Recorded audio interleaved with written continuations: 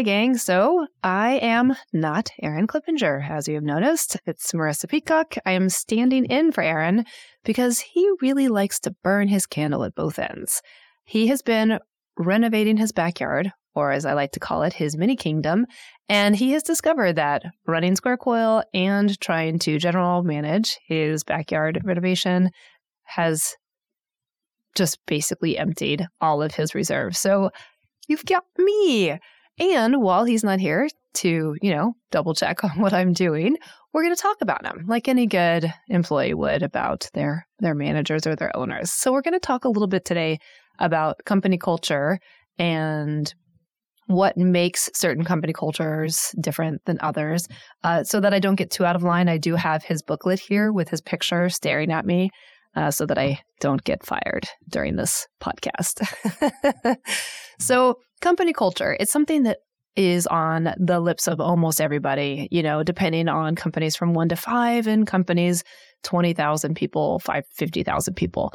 It's really dependent, I think, so much on the people that you have, obviously, within your company, but the culture that you develop drives the people that you have in there, right? I mean, I guess that makes sense. And we were kind of shooting ideas around upstairs and discussing what it is that we like about our SquareCoil company culture.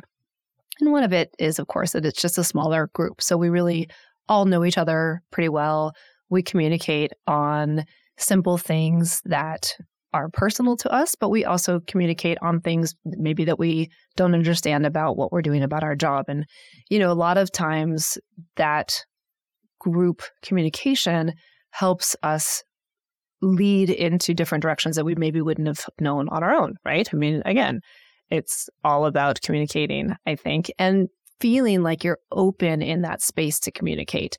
And that is one of the things that we have, or that we're lucky to have, in Aaron. So again, I think in his personal life, he probably is a little bit of a micromanager. I mean, look at his yard, or like the way, you guys have seen him. He's so pretty, right? You can tell that he really cares and projects this good look.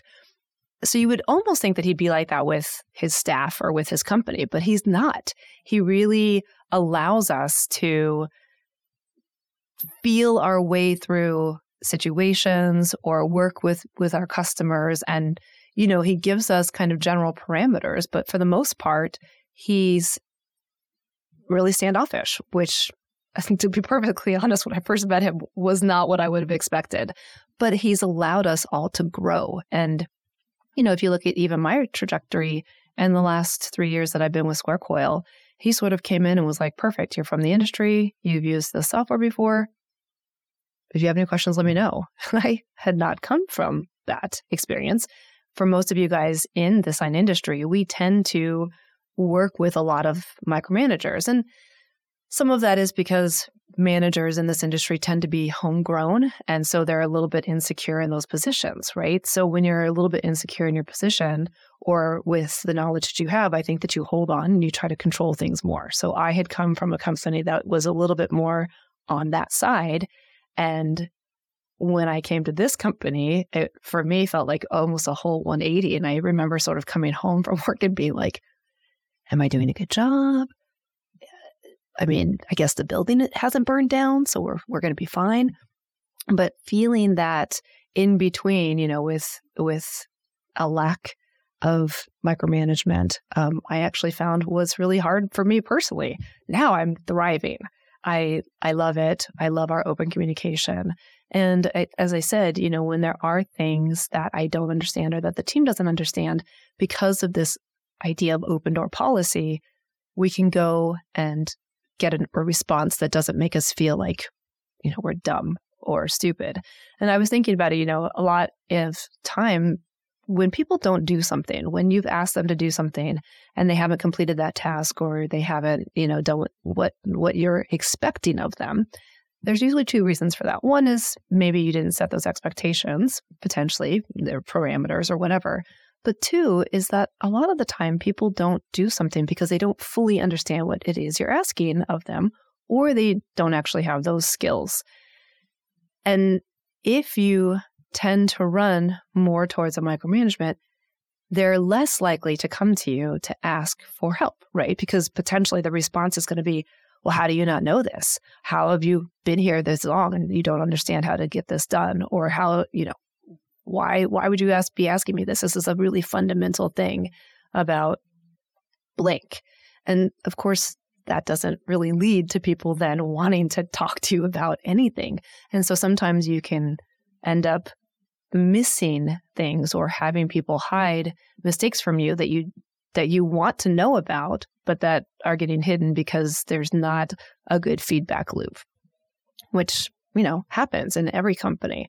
I mean, talking about sort of the dynamics of personalities, I also tend to run a little micromanagement. I will say I thrive in that sort of rules and regulations. If you talk to my husband, like he's terrified of touching anything in the house because everything has a place. So if I'm gone or traveling, we'll talk. It'll be like, okay, I moved something in the kitchen. And I'm like, oh gosh, I'm such a butthead. Like my poor husband is terrified to move anything in the house.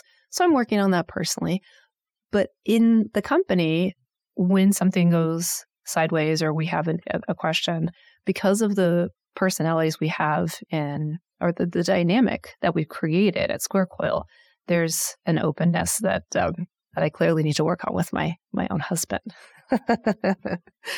But the other thing that I think helps with company culture and building better company culture are small things like a once a month meeting, maybe of a touching base, or when you're working with your employees, asking open-ended questions. So one of the things that I talk about when I do training is our industry tends to be a little bit of what I call a push industry. And actually I call it that, but it's not like I created it. I've learned this from management books. And so a push industry is where you take information and you funnel it yourself and then you push it on to those below you. It tends to be people below you.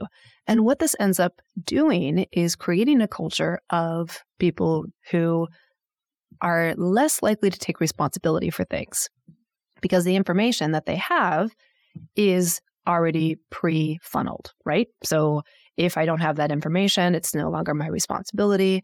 That I don't know comes up a lot, or, I don't know, somebody told me this or somebody told me that. And that can create a lot of strife. And that kind of culture is something that if you asked anybody, they would say they don't want, but is what is traditionally created.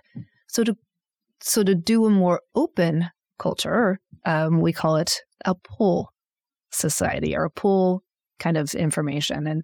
And one of the great things about our software, did you see that dig there? One of the great things about our software is that we allow things like people, what we would call downstream from us or underneath us, to pull information from the system when they themselves need it. So instead of pushing information when you think it's important, we're allowing our employees to pull the information when they're ready. To give you a perfect example, I have a team in production.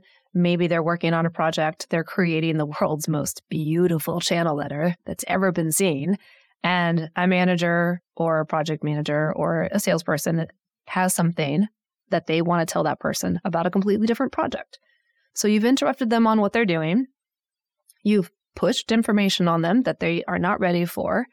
And then the expectation is that they have absorbed that information and are somehow going to action it. When I explain it like this, you guys are all thinking to yourself, well, that's obviously not going to work. And my response is, of course it doesn't work. With this software and with a pull kind of system, with a culture that allows for your employees to feel like they can come to you with anything at any time, what you're doing is allowing them to finish the world's most amazing channel letter that they've ever seen. And then when they're looking for something else, they can come to you and say, hey, listen, I was taking a look at this project in SquareCoil, and I had a couple questions on this and this and this. Your world has changed. And because now they're driving that information, you can relax, right? You can put your information in there, have a conversation with them, and everybody can move on from there. So this culture is important. And in our industry, we have to be like that. Signage, although there are some really fundamental things that every company has in the signage industry, there are also so many things that change on a daily basis. We have to worry about the weather. We have to worry about our supplies and our materials, the fluctuation of those things. Our labor market. Don't even get me started on our labor market. So all of these things are hard to manage on a daily basis. Why would we also then add culture to that? By creating a culture where you can confidently know that your team have got your back, where you confidently know that the information is going to be there, that the team is going to be kind of a go-get-em, then that allows you to focus on other things. And again, one of my colleagues, she came from the government. Their culture is totally different. They have to have rules and regulations. You have to follow certain things. Well, if you're not like that, you're going to self-select out of that culture, right? So maybe micromanagement doesn't work for signage, but it does work for companies that have to follow certain things. I mean, can you imagine if the government was gray? I don't think that would work for anybody. There are certain rules that have to be followed so that we can make sure that everybody is on the same page. In the sign industry, we just don't have to do that, which is quite nice. All right. Well, I didn't really give too many good Aaron stories. I'm racking my brain as I'm sitting here thinking, what else can I dish? But I've teased him about his hair. I feel like that's enough for today. We'll let him rest. You'll see him next time. And we'll see if I get invited for the next time he maybe can't make it. Take care.